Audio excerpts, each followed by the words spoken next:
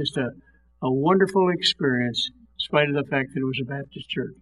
And after attending about 375 deacons meetings and about 285 trustees meetings and about 35,000 nursery meetings,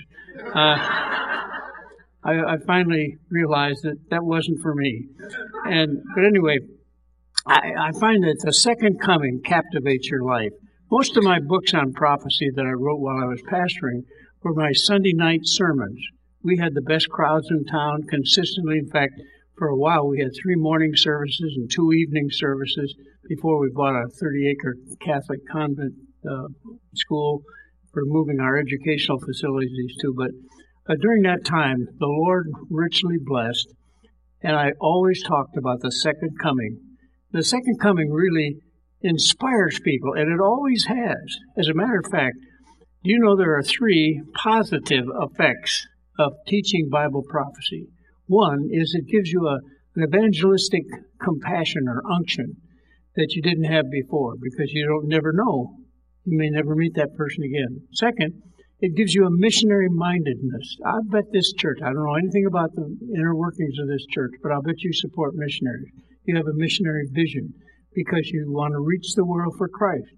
And then third, it gives you a desire to live a holy life in an unholy age. And the second coming should captivate every part of your being. Now, there's only one exception I've ever heard of, and that is this Swedish couple back in the Midwest. And they had been married 37 years, and they fought every day. And surprisingly enough, they read the Bible and they prayed every day. And finally, she said to him, "Sven, God is not pleased with our fighting like this. So I have a suggestion. Let's ask God to take one of us home." And then she added, "And then I'll go live with my sister in Chicago."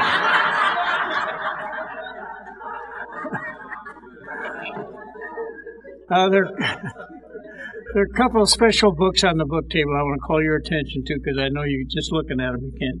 It's my privilege to edit a number of books, and I have many scholar friends that contribute to us. And Dr. Ed Heinzen and I, he's a First Water Bible scholar, and we put together the Popular Encyclopedia of Bible Prophecy. This is not a book you read from cover to cover. This is a reference book. And you'll find that alphabetically, the 150 major subjects of prophecy are alphabetically arranged. And so if you want to know about the rapture, you just look under R. If you want to know about the second coming, look under S. And you'll find very helpful, and not just from me, but from some of the best authorities on that subject. But now a more recent book is, this has every prophecy in the Bible is commented on. And they're all said according to the Bible. If you want to know something about Isaiah 46, verses 9 through 10, 11, which I think are 2 of the most important prophecy passages you should study or memorize, you'll find it in this book described by some of the older men who have gone on to be with the Lord and some of the new. But you'll find these will be very excellent helps in studying the Bible. Now, turn with me in your Bible to the book of Titus. I'm going to talk to you this morning about the second coming of Jesus, and I hope it'll be an inspiration and a blessing. In Titus chapter 2, beginning in verse 11, it says, "For the grace of God that brings salvation has appeared to all men." I don't have to tell you what the grace of God is. It's appeared to all men.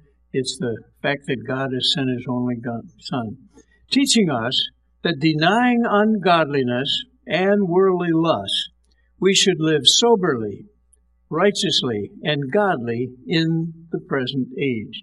And when you anticipate every day in the morning, could this be the day my Lord will come? You're going to live a different life. You'll live a holy life in an unholy age. And I submit to you that's one of the crying needs of the church today in America. Verse 13, "Looking for the blessed hope and glorious appearing of our great God and Savior Jesus Christ, who gave Himself for us, Now, if you ever have one of these Jehovah's Witnesses tell you that Jesus is never called God, this is one of the passages you point to. He says, appearing to us, the God and Savior, Jesus Christ, is God, even our Savior, Jesus Christ. He is God in human flesh, who gave himself for us that he might redeem us from every lawless deed and purify for himself his own special people, zealous for good works. Why? Because we believe in life after death. We believe in eternal life after death. In fact, I hope you'll memorize this little expression, the best is yet to come, if you're a Christian. If you're not a Christian, the worst is yet to come. And I'm sorry to say that, but that's true.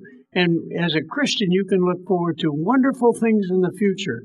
We have more living ahead of us than we have behind us, and I'll come to that in a few moments. And the key to everything is the second coming of Jesus. I'd like to show you on the chart here,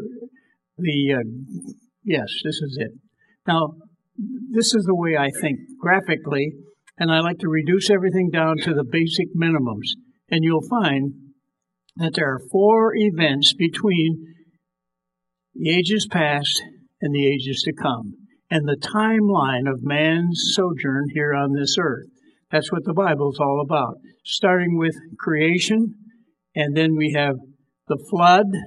Why is it the world hates the flood? You can't believe how mental gymnastics are applied to explain away worldwide flood. Evidences in 5 different major regions of the world that cry out to us that there was a worldwide flood, and yet the scientists do not want us to believe that. Why? Because God judges sin. That's the thing they don't want to face. Man had become so corrupt. He was totally contaminated by sin. The imaginations of the heart was evil continually, the Bible says. And may I suggest to you, I'm digressing a little bit, what in American history, I think the worst thing that has happened in my lifetime has been the U.S. Supreme Court's decision to legalize pornography. Before that, it was, you couldn't even buy. I can remember when Penthouse was sold with a brown paper rag. But today, we have all kinds of social ills. This pedophilia that's rampant in our society today. You go back to the history of what person has put in their mind, and you'll find it's pornography. Pornography is available. Anyone can do it in the secret chambers of your own heart and mind. But may I remind you, you can't put anything in your mind and not have it affect you. One way or the other, your heart, as the Bible says, as a man thinketh in his heart, so is he. Why do men and women commit such awful, awful sins today? It's abnormal for them to act like animals because they have corrupted their minds with pornographic literature. Now, that's another whole subject. But the flood cries out to us of one thing above all else, and that is God judges sin. And then the Bible also talks about the first coming of Jesus, and I'll talk to you a little bit later about that. But there are 109 prophecies in the Bible, at least, that told about the Messiah coming. And Jesus fulfilled them all. Now think about that. In the history of the world, I told you last night there were 13 billion people. I don't know them all. I just think I do. But these 13 billion people, you notice they have one thing in common. They have never fulfilled 9 of the prophecies of Jesus. No one in the history of the world has fulfilled 9 except Jesus, and he fulfilled all 109. It puts it in perspective. He was one of a kind. And as often as the Bible talked about the first coming of Jesus, it talks about the second coming more frequently. What an incredible thing. There are 321 prophecies about his second coming. In my prophecy study Bible, we have them all listed in the back. 321 prophecies. That's almost 3 times. Now, I'm not a mathematician or the son of a mathematician, but I mathematize anyway. And I'd like to suggest that if Jesus fulfilled all 109 of the first coming prophecies, then the second coming is 3 times as certain to happen as the first coming, and that's already a historical fact. So I anticipate the second coming of Jesus as the most important event in human history, because it is the stepping stone to culminating all of the things that God has for us. And you'll find that God intensifies the Bible. As you get through the Bible, you'll find that more and more He talks about the second coming, the coming of the Lord, the appearance of the Lord. And wherever that appearance is front and center on the frontal lobes of your mind, it affects the way you live. It affects the choices you have, the investments you have, the time you consume, and so on. And you'll find that God has a plan, and He's revealed it all through the Word of God. That's why the Bible is ostracized from the secular schools that we support in our country. You know, the seculars, they want us to give us the most important thing, give them the most important thing that we have, the brains of our children, for 12,000 hours in secular schools so they can brainwash them in atheism, evolution, secular thought processes, conclusions that are, it boggles the mind to think of how deceptive they are about misunderstanding the purpose and the character of God. Well, the culmination of all of the future plans that God has for us is the second coming of Christ. And I'd like to call your attention to, I was a teacher long enough to know that one of the best things that the teacher does for the class is give them assignments. So since it's a Saturday morning, I want to give you an assignment. You ready for this? I hope that you will read and study 1st and 2nd Thessalonians. It's an interesting book. I don't know how many of you are young Christians here, but you're never too young in the faith to study Bible prophecy. You know why? 2 things. One, it proves to you there is a God in heaven. Now, God is not seen with the naked eye. God must be worshipped. He's a spirit, and He must be worshipped in spirit and truth, as we did so beautifully just a few minutes ago, singing messages of hope that are so characteristic of the Church of God. And we worship Him through song and emotion. But may I suggest to you that the Bible gives us ample evidence for believing there is a God, and it is prophecy. The Lord, I'm going to share this tomorrow morning a little more in detail, but I'm excited about the fact that, in fact, my assignment to you, I got 2. One is to memorize some verses of Scripture. Isaiah 46, 9 through 11. I believe that they are among the most important verses in the Bible on prophecy, where the Lord rebuking the children of Israel for worshiping idols.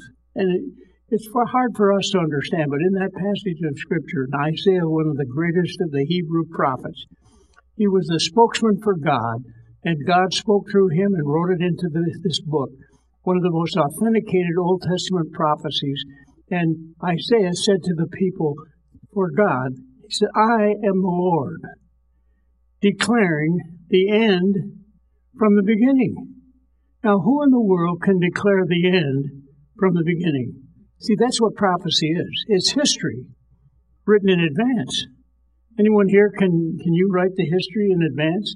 Well, there are certain things that you can picture from the current events of the day, but we can't foretell things 1,000 or 2,000 years from now, but God can. And only God can. And He is saying, you can't see me, I'm a spirit, and you must worship me in spirit and in truth, but there is a way you can prove my existence, and that is history written in advance, or prophecy.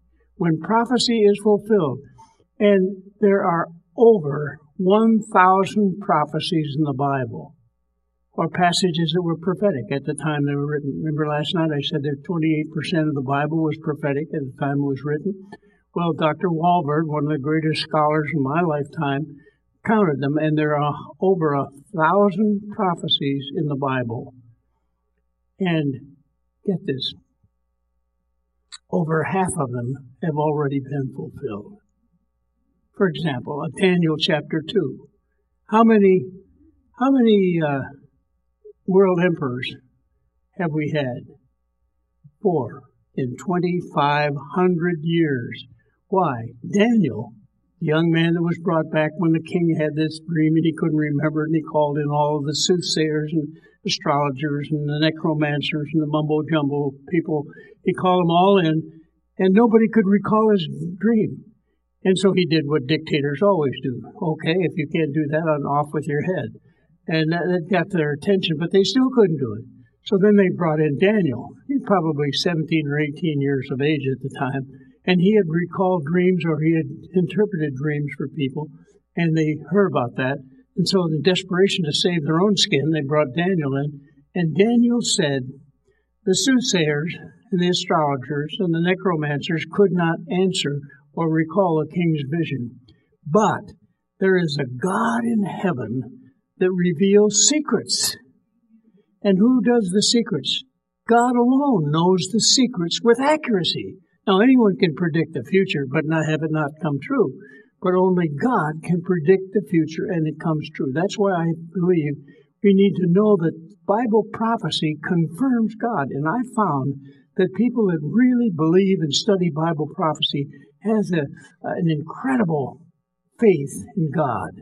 They know, even though they've never seen Him, they know there's a God in heaven because He is so careful to fulfill His prophecies. And that's one of the reasons I'm glad you're here today. But now let's pinpoint this down to the second coming, when God said He is going to come again and receive us unto Himself. In fact, turn with me to John, and I want to call your attention to what I consider one of the most important prophecies of Jesus relative to the rapture of the church. And what I'm really trying to get to, if I catch up with my message today, is the two phases of Jesus' second coming. And in John 14, Jesus said, "Let not your heart be troubled." Hey, do we need that message today? As you look around, read the newspaper, and listen to Fox News or whatever, and as you listen to that, your heart could be troubled.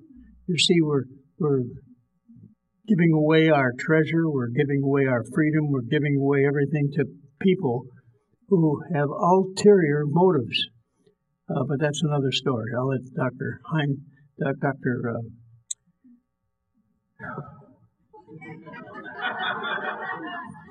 Dave will do it for us later. Dr. Hawking. You know, I have a little problem with short-term memory. I have an incredible memory for long-term things, but I have a short-term memory, and I think I forgot what I was going to say. But it's not Alzheimer's. I learned a little test about Alzheimer's disease, and that is that if you forget something, and then later on it comes to you. Now that happens to me a lot. In the middle of something, my mind will go blank, and I won't think of a word. And then when I'm in bed that night, I'm thinking, and there it comes. So if it comes to you later, you don't have Alzheimer's. Isn't that good news? But if you forget something and you never again remember, you are in trouble. Okay. He says, "Let not your heart be troubled. You believe in God. Believe also in me." Isn't that an incredible statement? Have you ever been tempted to say to people, believe in God, that's fine. Believe in me the same way you believe in God. I mean, that's blasphemy. I have never even been tempted, and you haven't either. Instead, Jesus said, believe in me, for in my Father's house are many mansions or dwelling places. If it were not so, I would have told you, because He knows the end from the beginning. He was the creator of all things. I go to prepare a place for you. Folks, did you realize when you accepted Jesus, you have His own personal guarantee that He is preparing a place for you?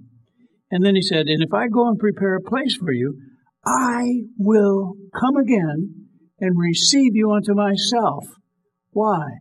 That where you are, where I am, there you may be also.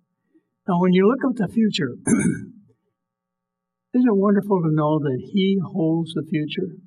I don't know everything about what's going to happen. I tell you, it's a rosy picture in the Bible if you understand the whole plan of God for the future. But the important thing is, the things I don't know, I don't worry about, because we'll be with Jesus. I remember when I was in Minnesota pastoring, somebody asked me to go up to St. Cloud, spot in the middle of the state, to a prison there to meet some guy. And I'd never been in a prison before. It's not one of my favorite places. And I went in this place, and I'd never heard the gates when they, they're encased in concrete, and they're really pinned into the wall. And when they close behind you, well, it's a kind of an unsettling thing. And we did that 11 times. And the guy that was taking me in, he had the keys. And I was not afraid because I was with the man that had the keys to the future. And Jesus has the keys of death and Hades. He has the keys to the future. So we don't have, if you're a Christian, you don't have to worry about the future, because even if you don't know a lot about it, because He holds the keys. And you'll be able to get out there and breathe this clear air of heaven. And we'll be forever and ever and ever with the Lord. What a wonderful future. Well, now this is the message we have of the second coming. This is the first reference to the rapture of the church. You see, one of the confusing things about the second coming is that there are two phases to the second coming. One is called rapture, when He's going to take all the Christians out of here. In the world, they hate to think about this because we're a special, privileged few.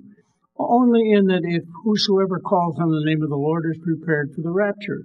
And when Jesus shouts, He's going to take us up to be with Himself. And I want you to turn with me to 1 Thessalonians. 1 Thessalonians chapter 4. By the way, the assignment I wanted to give you, and I forgot, was just not only memorizing that verse, Isaiah 46, 9 through 11, but also studying 1 and 2 Thessalonians. And let me give you a little perspective of that. The church of Thessalonica was made out of a pagan Greek culture. And Paul went in there and he preached the gospel, and they had such a moving of the Spirit. So many people, including Jews, came to faith in Christ that in 3 weeks, the other unrepentant Jews got angry and they drove Paul out of town. So we know that he was only there for 3 weeks. He probably, knowing what his pattern was, he probably had Bible classes like this every night and was teaching the new converts. And then 6 months later, they had an unusual thing happen. They had some of their loved ones died. And they realized that Paul told them there was going to be a rapture, but he didn't tell them any details. And so they sent an entourage from Thessalonica over to Corinth, where Paul was building one of his best ministries in a pagan city of Corinth. And when the entourage got there, they told him about the problem. And the same problem, that's why we use this more frequently than any other passage at the graveside, because it offers hope for the world, instruction on how we're going to end up. And so they said, now, Paul, we've got a problem. Some of our loved ones that accepted Christ when you were there, they died. What happens to them? Isn't that a natural question? And Paul answered them in the 4th chapter of 1 Thessalonians. And you'll find this incredible dialogue. Paul says, "But I do not want you to be ignorant or uninformed, brethren, concerning those who have fallen asleep, lest you sorrow as others who have no hope." Isn't that a neat term? If you are in Jesus, when you die, you just sleep in Jesus. I love that. It sounds so much better than death. Death is so final. But instead of dying, we sleep in Jesus. For if we believe that Jesus died and rose again, even so them also which sleep in Jesus will God bring with Him. In other words, Jesus is coming again, and He's going to bring our loved ones with Him. Now, doesn't that offer you hope? I told you last night the hope that was burned in my heart as a boy, 10 years old. For the Lord, in verse 15, "For this we say unto you by the word of the Lord." Now remember, this is the first book, probably the first book. Maybe James was written a month before, but the scholars aren't sure on that. But I like to think of it. This is the first book in the New Testament written Why? Because people had an immediate problem, and in answering them, he answered us. And he's saying, for the Lord himself, this we say unto you by the word of the Lord. Since the New Testament was not written, Matthew, Mark, and Luke, and John, they had not been written until after 1 Thessalonians was written. That's why I gave you the assignment to read 1 Thessalonians, and I'll tell you what happened. In fact, 2 Thessalonians is exactly the same. Read those 8 chapters, and you'll find that the second coming is mentioned in every single chapter. What does that say to you? That Paul believed it was important for brand new baby Christians to know and study the second coming of Christ. And that second coming message is what activated the church and had them so evangelistically minded in going out and sharing their faith in those first 3 centuries particularly. And he said, now I'm going to tell you something by the word of the Lord. They had a gift in the first century of the gift of prophecy because they didn't have all the prophecies that we have written for us to study. And he said, God revealed this to me, and that he had the gift of prophecy. Now, many of us believe that that gift ceased when that which is perfect is come, which is the Bible. Now, once that Bible was written, then we no longer needed these temporary gifts of prophecy. And Paul had that gift. And this is what he's saying to you. That we which are alive and remain until the coming of the Lord will by no means precede those who are asleep or hinder those that are asleep. And so God has a plan in the rapture to take care of those who sleep in Jesus, like my father and mother, and many of you have relatives and so on that are sleeping in Jesus. He's going to take them. But you that are alive, and how does it happen? In verse 16, and please mark this in your Bible, memorize this as one of the great Bible verses. For the Lord himself will descend from heaven with a shout, the voice of God, and be careful, verse 16, and with the voice of the archangel to lead the children of Israel during the tribulation period, that you see on the chart, and the trump of God, which is the trump of judgment on the world, the day of vengeance of God. And verse 17, Lord, I'm having a little problem with my eyes. I don't read as well as I used to. I've been using these eyes in a long time. Then we who are alive and remain shall be caught up together with them in the clouds to meet the Lord in the air. So the Lord himself will descend from heaven with a shout. By the way, that's an experienced shout for resurrection. That shout is not the shout of a novice. He raised 3 people while he was here on this earth. And now that he's gone back to heaven, when he shouts, the whole body of Christ will respond. Those that are dead in Christ will respond first. And then those who are alive and remain will be changed, and we'll meet them in the clouds. Isn't that magnificent? God, in his wonderful grace, has given us an opportunity to meet our loved ones. And then the action really happens. Then we go up and we meet the Lord. Have you ever thought about what you're going to say when you look into the face of Jesus? I've thought about that a lot. I think the first thing I want to do is bow down before him and say, thank you, thank you, thank you for the undeserved gift of eternal life and the confident expectation that when he shouts, we're going to see him. And then it says, and so shall we ever be with the Lord. I can't tell you everything that's going to happen for the millions of years that we've got ahead of us, but I'll tell you it's okay. We'll be with Jesus. And then he says, wherefore, comfort one another with these words. I find incredible comfort in knowing we're going to be with Jesus. Now, you see this on your chart. The rapture is first. But what I want to show you is there is no possible way that the rapture and the glorious appearing are this one and the same thing. They are at least 7 years apart.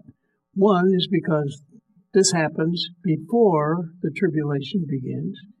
In fact, it may even happen before a transition period between the rapture and the signing of the covenant between Antichrist, according to Daniel 9. You see, the rapture doesn't start the tribulation. The signing of the covenant with Antichrist and Israel, Dave will talk to you about that a little bit later, I'm sure. That's what starts the 7-year tribulation. The prophetic calendar of the tribulation begins. And what is the purpose of the tribulation? Now, get the mercy of God in this. You see how short it is? It's the shortest of all the prophetic times that I've seen in the Bible, and yet so much material. Almost the whole book of Revelation is about that, plus many passages in Daniel and other places. And you'll find that tribulation, when the world goes through the most traumatic chaos they've ever experienced, what is the purpose of that? God is shaking the earth because then man looks to God. 9/11 is a classic example. Many people were in church on Sunday right after that never went to church before. Why? They were terrified, and that's a normal human reaction to things unexplainable. And God is going to use that with 21 judgments to shake the world of man's false sense of security. As long as man thinks that I can master my own fate and I'm taking care of the future, he's very independent of God. But when the world shakes, he looks to God and says, hey, things are out of control. We need supernatural help. And notice where it is on the calendar of God. Because at the end of the tribulation, what happens? The glorious appearing. Turn with me to Matthew. Matthew's Gospel, 24. We were in that last night, and I preached so long I didn't get to it. But Matthew 24. And he says in verse 29, immediately after the tribulation of those days, the sun will be dark, and the moon will not give its light. The stars will fall from heaven, and the powers of the heavens will be shaken. Then the sign of the Son of Man will appear in heaven, and then all the tribes of the earth will mourn, because they weren't ready for his coming. And they will see the Son of Man coming on the clouds of heaven with power and great glory. And he will send the angels, or his angels, with a great sound of a trumpet. And they will gather together his elect from the four winds, from one end of heaven to the other. Now, do you notice how different that is from what we've read in the two passages about the second coming? The rapture of the church is a different event. One is almost a secret coming. Only the believers will be part. The dead in Christ and we that are alive and remain in Christ will be caught up together. The world, they'll be aware that we are gone, particularly in America, where a large percentage of the population are born again. Have you ever thought about how the rapture is going to change America? That's why I don't get into arguments about, is the United States in prophecy? I don't find it anywhere clearly defined. And you can find it some infinitesimal details if you want, but I just don't find it anywhere clearly revealed. Why? Because the rapture will change everything, particularly in America. Can you imagine how many pilots aren't going to show up for work after the rapture? Or how many police officers are not going to be available, or school teachers, or doctors, or emergency workers? The list goes on. Every legitimate profession in the world has Christians in this country in it, and they'll be gone. Talk about a military. Think of William here as a Navy officer and how God has used him and thousands of others to preserve our country. At least a third of them will be gone. And the whole country will be changed because the rapture will snatch out all these people.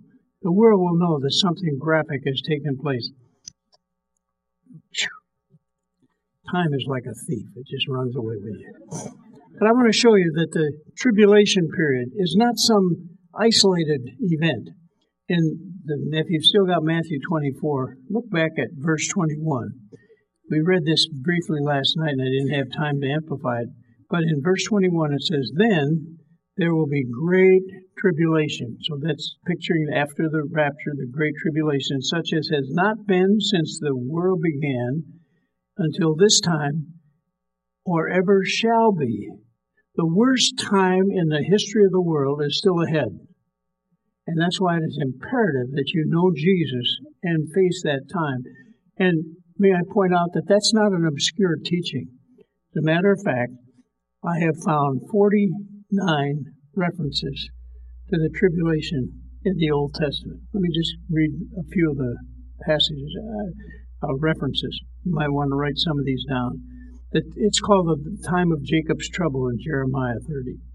In Daniel 9, it's called the 70th week of Daniel. It's called the Lord's strange work in Isaiah 28. It's called the day of Israel's calamity, Deuteronomy 32. It's called the tribulation in Deuteronomy chapter 4, verse 30. It's called the indignation by Isaiah and Daniel, the overflowing scourge, the day of vengeance, the year of recompense, the time of trouble, the day of wrath, it's called in Zephaniah, the day of distress or wastedness or desolation or darkness, the day of gloominess, the day of thick darkness, Zephaniah, the day of the trumpet, Zechariah, the day of alarm in Zechariah 1:16. It's called the day of the Lord. It's incredible how many references in the Old Testament, 49. There are at least 11 in the New Testament. The day of the Lord, the wrath of God, the hour of trial, and the list goes on. There are many references to the tribulation. And when you talk about the second coming, always keep in mind that some of the passages that you read about the second coming have to do with the rapture. Some of them have to do with the glorious appearing, and you need to study the context to picture what they are. So what I want to do quickly, before you fall asleep, get a grip on yourself and come to life. I want to show you why these two events cannot be the same. In fact, there are 15 differences between the rapture and the glorious appearing. They're both phases of the same event, the same second coming. One is for the church. One is for the whole world. For example, you might want to write these down. I've got them in a couple of my books that I mentioned. Number one, Christ comes in the air for his own. And so that if Jesus shouted from heaven, all of you that are born again will be taken up to be with him in a moment, in a twinkling of an eye. And in the glorious appearing, Christ comes with his own. We'll be with him when he comes in the glorious appearing. And then second, the rapture involves a translation. Our bodies will be translated immortal in a moment of time, not in the glorious appearing. As far as I can see, there's no one that gets translated in the glorious appearing. Number three, Christians are taken to the Father's house. Wouldn't that be marvelous when we are taken up to be with him for at least 7 years? I don't know about you, but I'm looking forward to going to the Father's house. I read such passages in the Scripture that I was in a home of a man in Bel Air or something on Hollywood. It was a $25 million house. And he was in the process of building a $45 million house. Incredible. I don't know how he's going to live in both of them. But anyway, when I saw that house, I thought, the mansion we've got in heaven is going to be better, because the Bible says, eye has not seen, ear has not heard, neither has it entered into the heart of man that which the Lord has planned for those that love him. And so I could see that. My imagination is going to be better. I'll tell you, the best is yet to come. Instead, the resurrected saints do not see the Father's house. There'll be some people saved during the tribulation period, but they will not see the Father's house. And then 4, there's no judgment on earth at the rapture, but there is judgment at the glorious appearing. Number 5, the church is taken to heaven. And in the glorious appearing, Christ sets up his own kingdom on earth. And then I'll come back to that in a moment. The rapture is imminent. It could happen at any moment.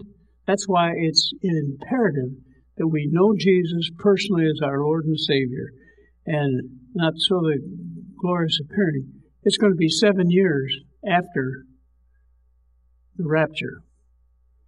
So that whenever you read about the signs, by the way, there are no signs. That's the next one. It's number 7.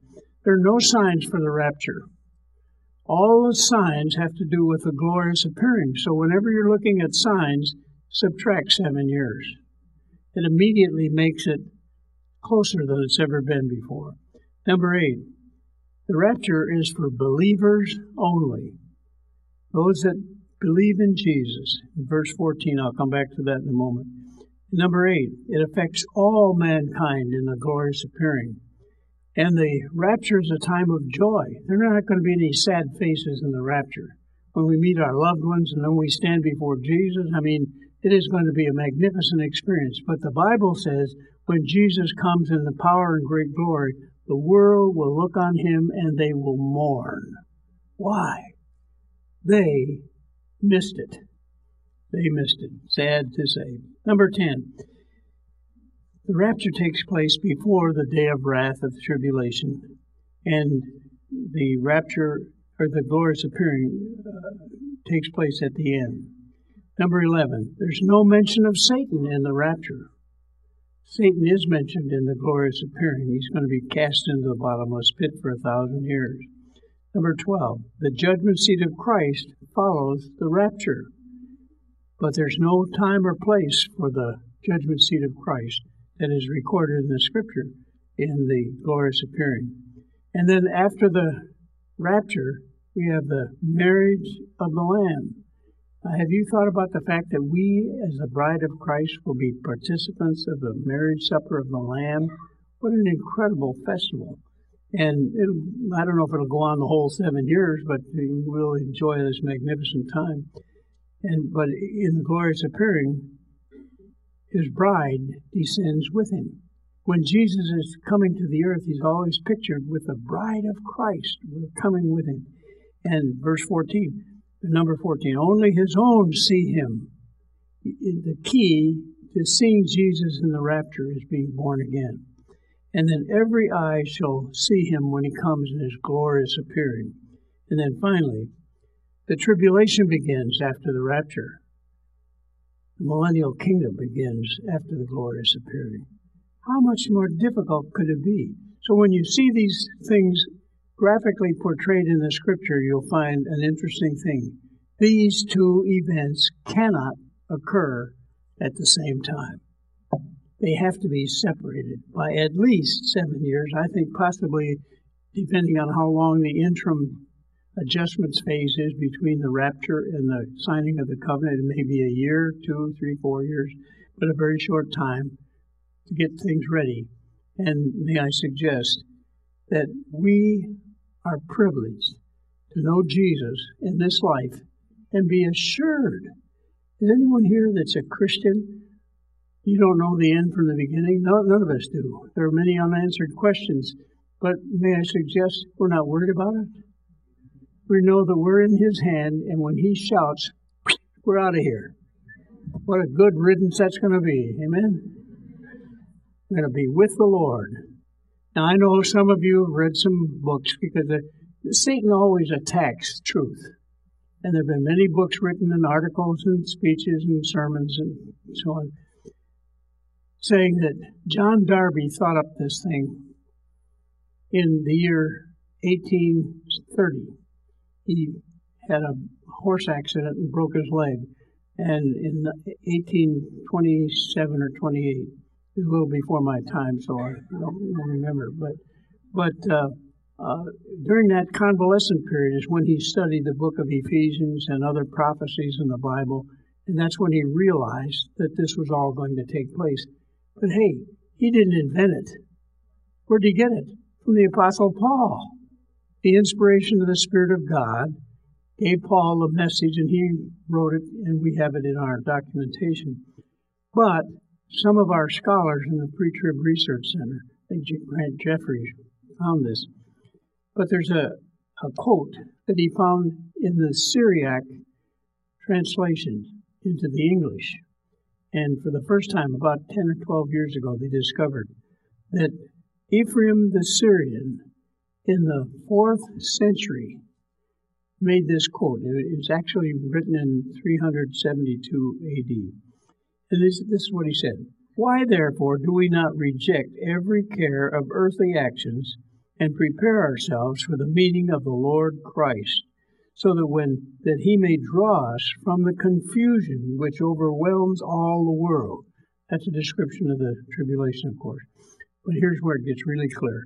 For all the saints and elect of God are gathered in the rapture prior to the tribulation that is to come, and are taken to the Lord, lest they see the confusion that is to overwhelm the world because of our sins.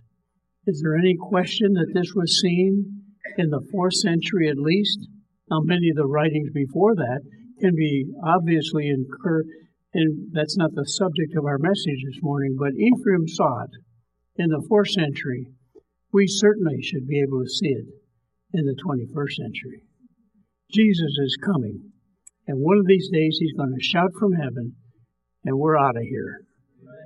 Not because we deserve it, but he gives it. God bless you.